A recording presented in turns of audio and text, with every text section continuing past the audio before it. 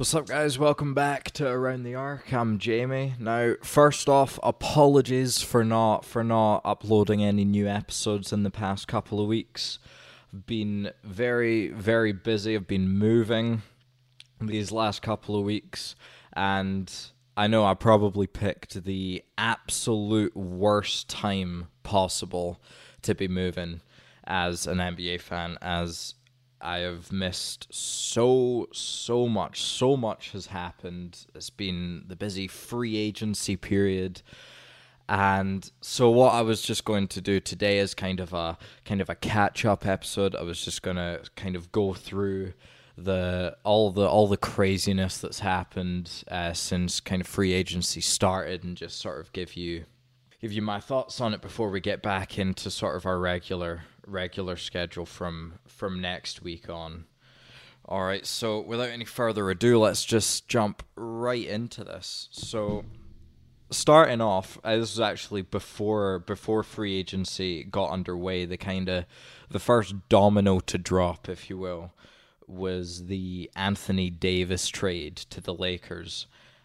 Now, this obviously was a huge move that wasn't all that surprising. I mean, all season long it was the Lakers as the front runners to get AD, and then I think teams like Boston and the Knicks were sort of next in line, but the Lakers got him. LeBron got his man, and just after that one move, it sort of vaulted the Lakers back into title contention. And actually, I think Vegas, like, the odds for the Lakers to win the championship next year went up so much they actually became the favorites at the time. So huge move for the Lakers, but surprisingly, it would be far from the only big name signing, and actually wouldn't even be the biggest move. But we'll get into all that. So yeah, first domino to drop, Lakers get AD. And that was followed up. Klay Thompson decided to stay with the Warriors, signing a 4-year, $190 million deal. Now, no real surprise there. I mean, there were a couple of rumors here and there that Klay was going to maybe go to the Lakers. So even a couple saying he might choose the Clippers. And that the only way that either of those things could have happened would have been if Golden State hadn't offered him a full max contract. But they did, and he's staying to no one's real surprise. Now, I know there'll be some that are thinking it's a little bit of a risky move to give Klay the full max, especially since he'll spend most of next year recovering from the ACL tear he suffered in the finals. But along with lots of other people, I'm far from the only one, but I expect him to make a full recovery from this ACL injury. And I think when he does return, Golden State, they'll be right back in the mix with the best teams in the West. They'll be right back into contention territory. And I'll get into some of the other moves that the Warriors have made just in a little bit here. The next big move, and sort of the first big free agent signing where it involved a star going to another team, and that was when Kemba Walker signed with the Boston Celtics on a 4-year, $141 million contract. Now, this was a little bit surprising. I know there were some rumors that the Celtics were looking to kind of essentially replace Kyrie with Kemba. But yeah, this happened, and I actually think in Brad Stevens' system and with this team, I think Walker's actually a better fit than Kyrie was. I mean, I would have thought if Boston had managed to keep Al Horford, which they didn't, I would have thought that this would have been a kind of better version of the 2017 Celtics. Remember when Isaiah Thomas was kind of their leading man, and he was playing like an MVP that year. Now, since they've lost Horford, I'll talk more about that in a bit.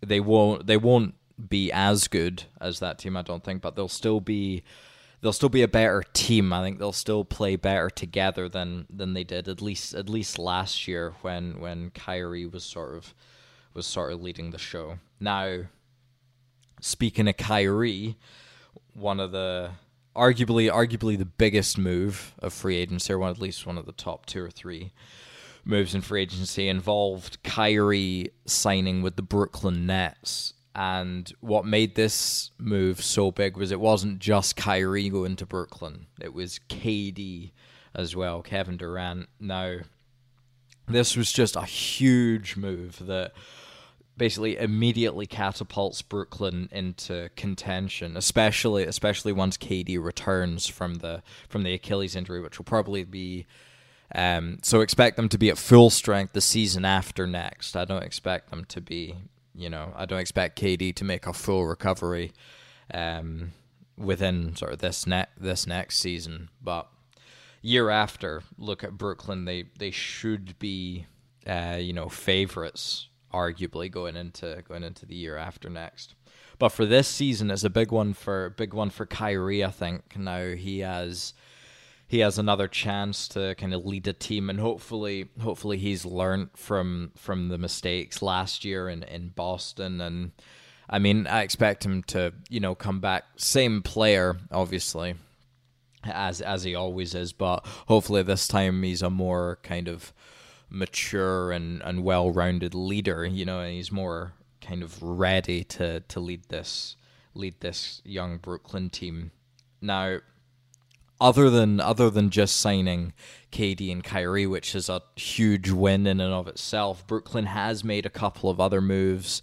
They also brought in DeAndre Jordan from the Knicks, which is a really good pickup, and they also got Taurean Prince from the Atlanta Hawks as well, so they've got the KD Kyrie foundation. They're kind of the stars to build around, but this team has so much depth as well now. They're just, once they're back to full strength, I mean, they could legitimately have Spencer Dinwiddie, Karis LeVert, and Jarrett Allen all coming off the bench. I mean, that is just ridiculous to think about.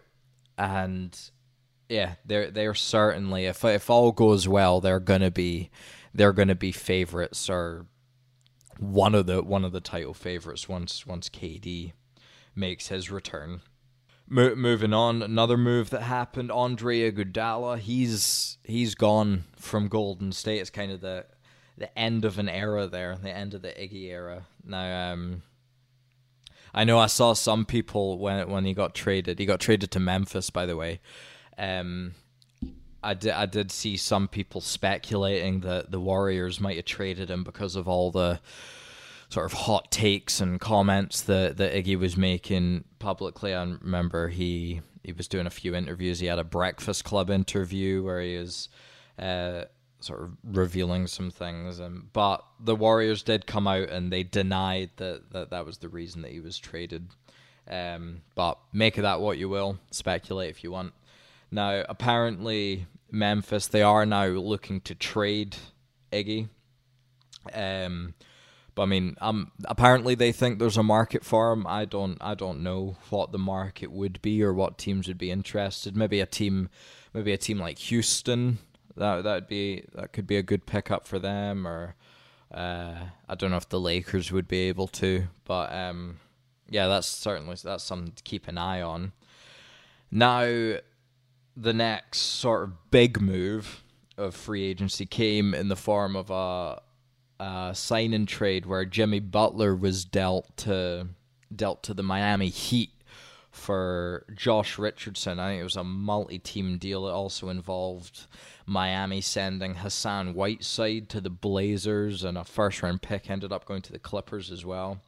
And then, as well as Jimmy Butler, the Heat, they also received Myers Leonard from the Blazers, which is, a good pickup as well. But obviously the main star of the show here is Jimmy Butler, who I think is a perfect fit with this Heat team for one, and the organization as well. I mean, the sort of culture they've got there. I think Butler is a perfect fit for them. But I think for Miami to become one of the top teams in the Eastern Conference, I think they do need to make maybe one more move, acquire one more guy.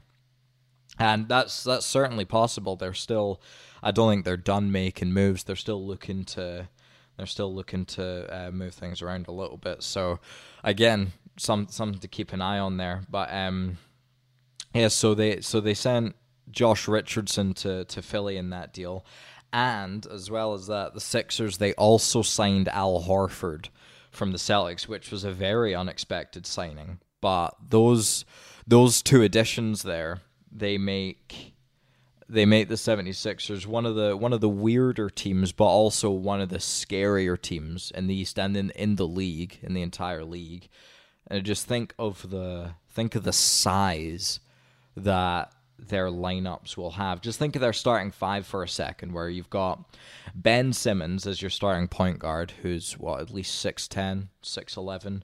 Then Josh Richardson at the 2, who's got decent size for the 2. He can even play the 3. Tobias Harris, who re-signed with Philly on a full max contract. You got him starting at the 3. Then Horford and Embiid up front. Now that is one of the biggest, longest, just scariest starting fives that we have seen. And I mean, if they can add a little bit more depth to their squad, if they can improve their bench a little bit, and man, they might just be the team to beat in the East next year. Obviously, when you're thinking of like Brooklyn, they're not going to have KD this year. This could be the Sixers season, and they're really going all in on like winning now. And I think another thing that's going to determine how good they are next year, and if they can make it all the way to the finals and compete for a title, I think one thing that's going to kind of determine that, apart even more so than their bench unit and their depth, I think it's going to be Simmons' development. Now, in case you didn't know, they re-signed Simmons to a max deal. I think it was 5 years, $170 million or something like that. And some people are questioning, if he deserved that contract this early on, especially with his continued shooting struggles. But I think if he can come back next year with just a little bit of a jump shot, he doesn't need to be shooting threes. If he can develop a little bit of a mid-range game next year, if we can see some significant steps in his offensive game, then I'm gonna have Philly picked as my team to make the finals from the Eastern Conference. Moving on to the Knicks, who are arguably the biggest loser of free agency, given that they had so much cap space. They were going all in on free agency this year. They had room to sign 2 max guys. They were looking at either like a Kyrie and KD pairing, or a Kyrie and Jimmy Butler pairing, a star pairing basically. And they ended up getting no one. Apart from, they did sign Julius Randle. Now he's not the big star that they were hoping for, but I'm still pretty high on Randle, who's fresh off his best season to date, where he averaged 20 and 10. And I still think he has another level that he could reach, especially now in New York, where he's going to be even more of a focal point in the offense. I mean, you saw after the All-Star break last year in New Orleans, after they essentially benched AD and Randle became even more of a focal point. His numbers and all his numbers across the board basically went up, and you could see he could handle having an increased workload on the offensive end. So obviously he's not of the same caliber as some of the top guys that New York were after, but still is better than nothing. And like I said, although Knicks fans they're mad that they didn't get any of the top free agents, and they didn't land Zion in the draft either, I think they still have a really decent young core, with guys like, as well as Julius Randle, who's a borderline all-star. You've got guys like Dennis Smith Jr., who I think can still turn into an all-star point guard. You've got Kevin Knox, who showed flashes in his rookie season. R.J. Barrett, if he can live up to the hype, he can be a really good player going forward. And Mitchell Robinson as well, which he turned out to be one of the steals of last year's draft, and he really came on strong in the second half of last season. So there is still hope, Knicks fans. You've still got some decent pieces there, and yeah, with the young guys, you've got the makings of a you've got solid foundation for the future, and I'm not expecting anything really from the Knicks next year, which probably means they'll be in line to get another lottery pick next year. So that's another asset that they can add to this group. So all hope is not lost, but I do still agree that they are a terrible organization, and I think a lot of that has to do with James Dolan, the owner, who I think most Knicks fans would agree with me. He needs to either step down, sell the team, or really just be forced out as soon as possible. And while we're still on the subject of New York, I would just like to add that one of the basically confirmed that they would not get Durant was when it came out that they didn't even offer him a max contract. Now, obviously, that would have been over injury concerns with his Achilles, but I think every other team in the league would still be willing to offer Kevin Durant a max contract, because if he returns to full strength, you have arguably the best player in the league, definitely a top 3 to 5 player in the league. So I think it's a no-brainer to offer him a max, and since that was really kind of the final nail in the coffin, ensuring that the Knicks weren't going to get a legit superstar in this year's free agency, I think that just sort of confirms that they're just not the best organization. But moving on to what certainly is one of the better organizations in the league, and that is the Warriors. And this was one of the really surprising moves of free agency when I jumped on Bleacher Report to get myself caught up with all the free agency goings on.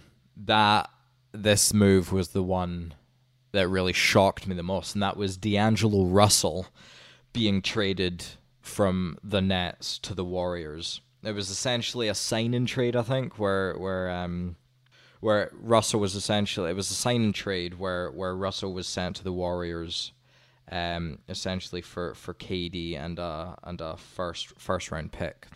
When I first saw this move, as well as being shocked, I was initially skeptical at how Russell would kind of fit in with the Dubs, but after thinking about it for a while, I think this was a great move by the Warriors. I know it was kind of out of desperation because, with Clay missing most of next year, they really don't have much offense outside of Steph Curry.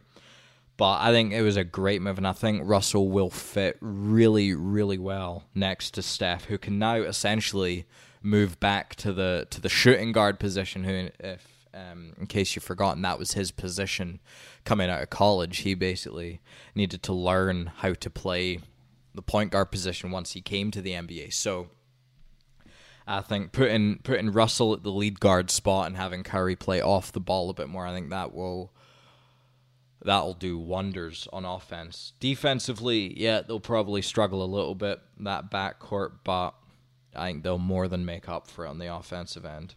And even if this Russell move doesn't work out for the Warriors, they'll still be able to trade him, whether it's, during next season before the deadline or after next season. They'll be able to get a pretty impressive haul for him in return, I think. But my expectations are pretty high for this D'Angelo Golden State pairing. Now moving back to Boston, where Enes Kanter signed with them on a 2-year, $10 million contract. Now this was a really good signing for the Celtics, I think, getting Kanter for really cheap, essentially. I mean, he won't be able to completely fill the void left by Al Horford, especially defensively. But when he's utilized correctly, Kanter, he can really help a team win. And I think he proved that in last year's playoff run with the Blazers. I mean, he was kind of a vital piece in helping them make the conference finals last year. Next up, we had Willie Cauley-Stein signing with Golden State. Now, another cheap signing and another really, really good move by the Warriors, proving that they're not kind of folding. They're not letting this next season be a wash. They're still going all in. They're still going for it.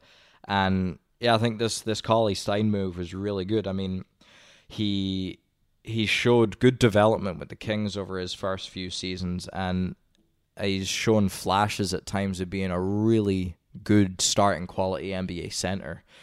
And now that he's with a better organization and he's playing with guys like D'Angelo Russell and Steph Curry and Draymond Green, I expect him to have his best season to date. You know, catching all those lobs from those guys, the pick and rolls, they're just gonna be insane. I think he'll get a ton of easy baskets, and he won't be asked to do too much. So I think he'll be able to thrive in his role. And he's also, he's also showing capability as a defender in the low post and as a rim protector.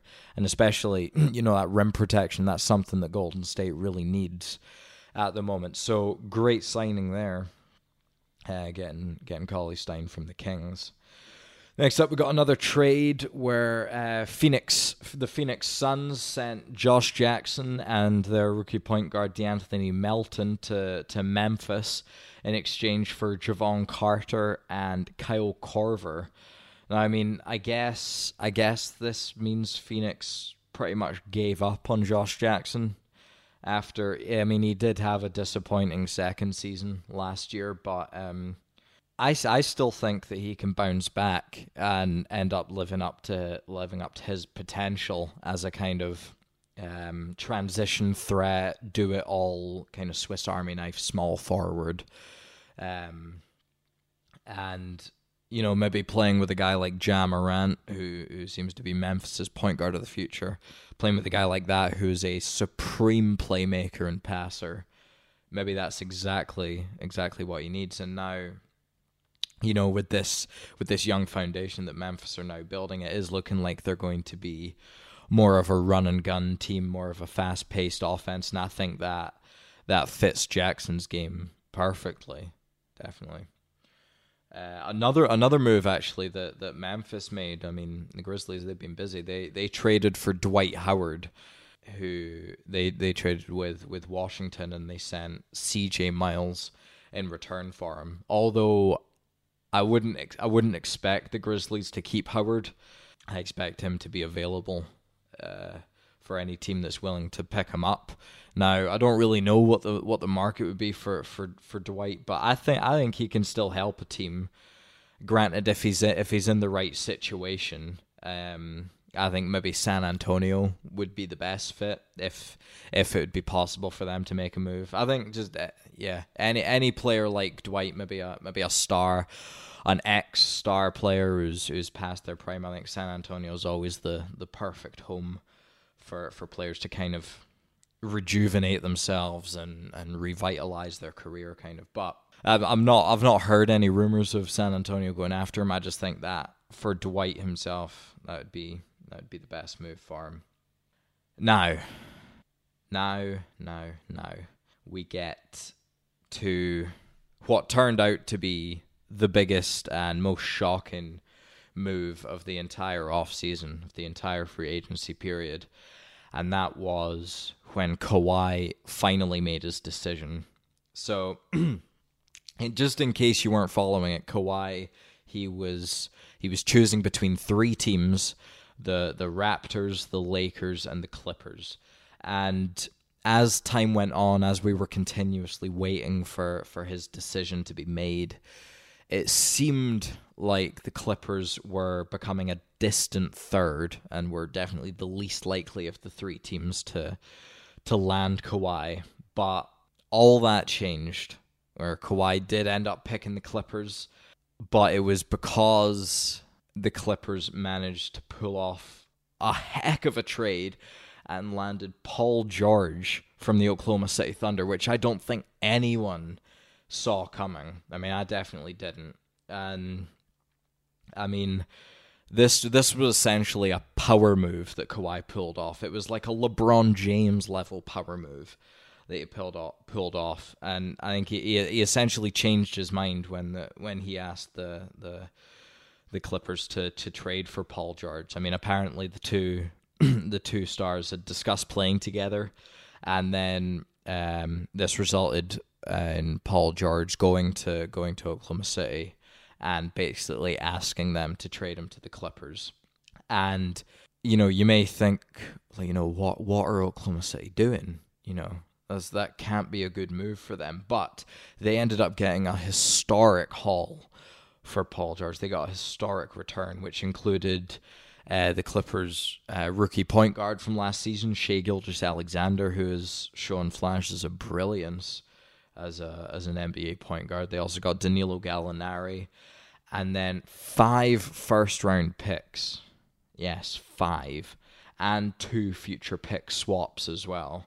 Now, I know that actually seems like quite a lot for just George on his own, but when you think about it, this was essentially a trade for both Paul George and Kawhi Leonard, because I don't think Kawhi is signing with the Clippers if they don't pull off that Paul George move. So taking all of that into consideration, I think it is more than worth the move. And now you can argue that the Clippers are not only better than the Lakers, but they're the favorites now to win it all next year. Because as well as having arguably the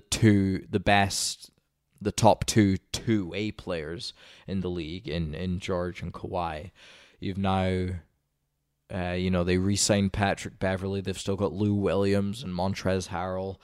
Doc Rivers is still the coach, and they're still, one of the best organizations in the league as well. So they've definitely got a lot more stability there than the Lakers do, definitely. And they're definitely, arguably, the team to beat now.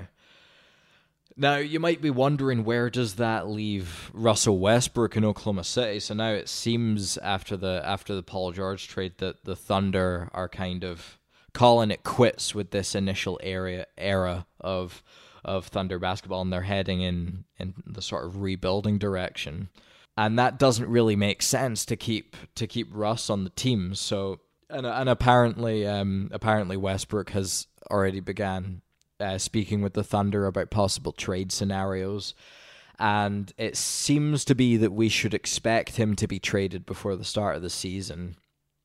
At the moment, I don't really know where. I've seen rumors about the Miami Heat being interested, maybe the Rockets. I've even seen 1 or 2 rumors that the Knicks might be interested in signing him. Now, obviously, that wouldn't be a wise move, I don't think, for the Knicks, but definitely I think the Miami Heat makes sense. The Rockets would make the Rockets would make sense if they can find a way to trade Chris Paul or involve Chris Paul in the deal, maybe. But that's definitely going to be something to keep an eye on, because I don't see Westbrook returning to the Thunder now in what will essentially be a completely rebuilding season now. Yes, that's something to keep an eye on as free agency moves forward. And now with the final couple of moves that have happened to this point, all involve the Lakers. So I think the Lakers, that it was coming out, they were pretty confident they were going to land Kawhi, and they were kind of going all in. It was sort of an all or nothing betting on Kawhi choosing the Lakers, but they didn't, and so the Lakers really came out the losers in the Kawhi sweepstakes. But with their remaining cap space, they have made a few moves, and now I think they're still in a really good position for next year. So the first move they made after Kawhi made his decision, they signed Danny Green from the Raptors. They got him on a 2-year, $30 million contract, which, yeah, it's a little expensive, but I still think it's a great signing, and Green, he'll fit perfectly next to LeBron and AD. I mean, he's kind of the prototypical 3-and-D wing who are outside of, established stars. They're probably the most valuable commodity in today's NBA. So that was a really good pickup. And then they also signed DeMarcus Cousins, which was a little bit of a surprise, and they brought Rondo back on a 2-year deal.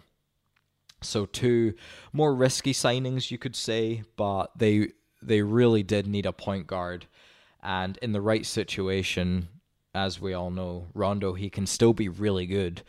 And I think it's worth noting that in recent years, Rondo has arguably had his best 2 individual seasons when he has been on the same team as DeMarcus Cousins.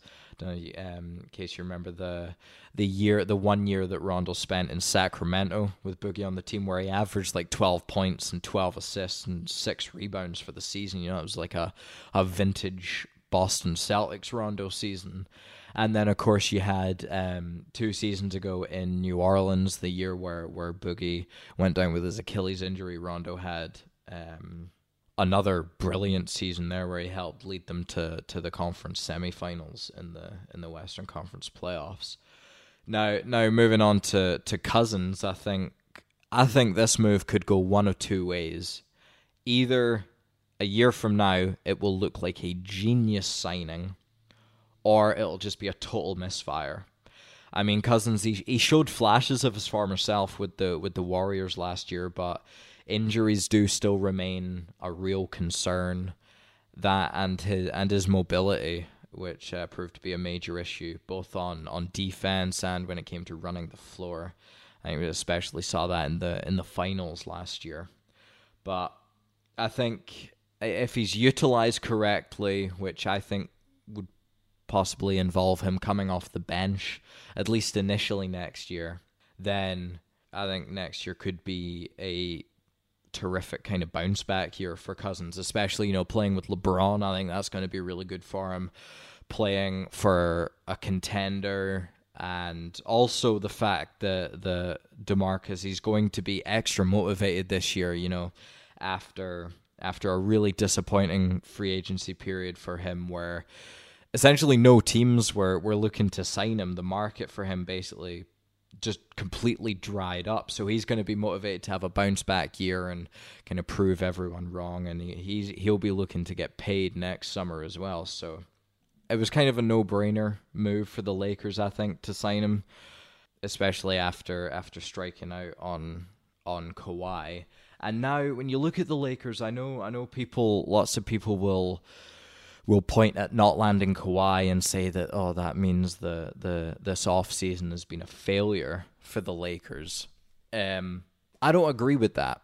I mean, they still got AD, so you've still got AD and LeBron, who are each top 5 players in the league, so that's automatically a championship core foundation.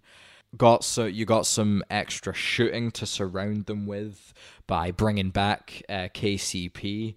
Didn't mention that he's coming back on a 1-year deal. Signing Danny Green, the 3-and-D wing. Bringing back Rondo, so they do have a legit point guard. I was thinking for a while LeBron might have to be the point guard of this team, kind of be Magic Johnson next year. But they brought back a point guard. Still got JaVale McGee there, and bringing in DeMarcus Cousins as well. They have the pieces, I think, to still be in contention for the title next year, and I think it's going to be incredibly fun to watch the sort of battle of LA next year, if you want to put it that way, between the Clippers and the Lakers, because I think that they could arguably be the top 2 teams in the West next year, and it's going to be really, really fun to watch how that unfolds. So I'm hoping for a conference finals matchup between those two. But anyway, yeah, those are all of the major free agency moves for you summed up. I know I've kind of rushed through them,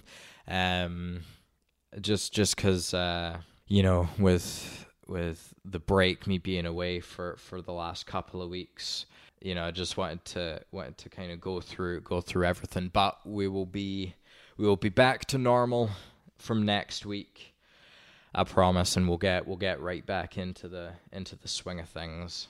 Yeah, so be sure let me know what sort of topics you want me to cover in future episodes. Now that we're in the off season, I've been thinking about diving into more kind of historical topics and kind of doing some different things. So be sure to give me your thoughts and opinions on that. Give me some ideas if you have any.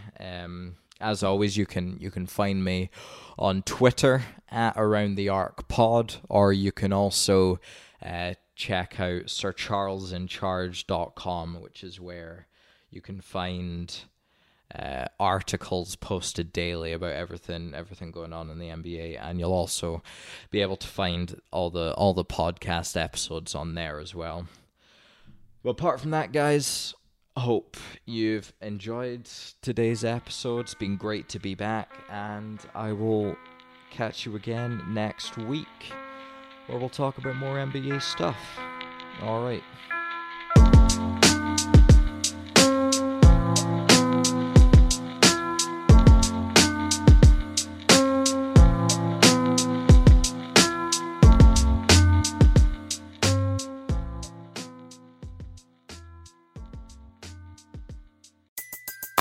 Everybody in your crew identifies as either Big Mac Burger, McNuggets, or McCrispy Sandwich.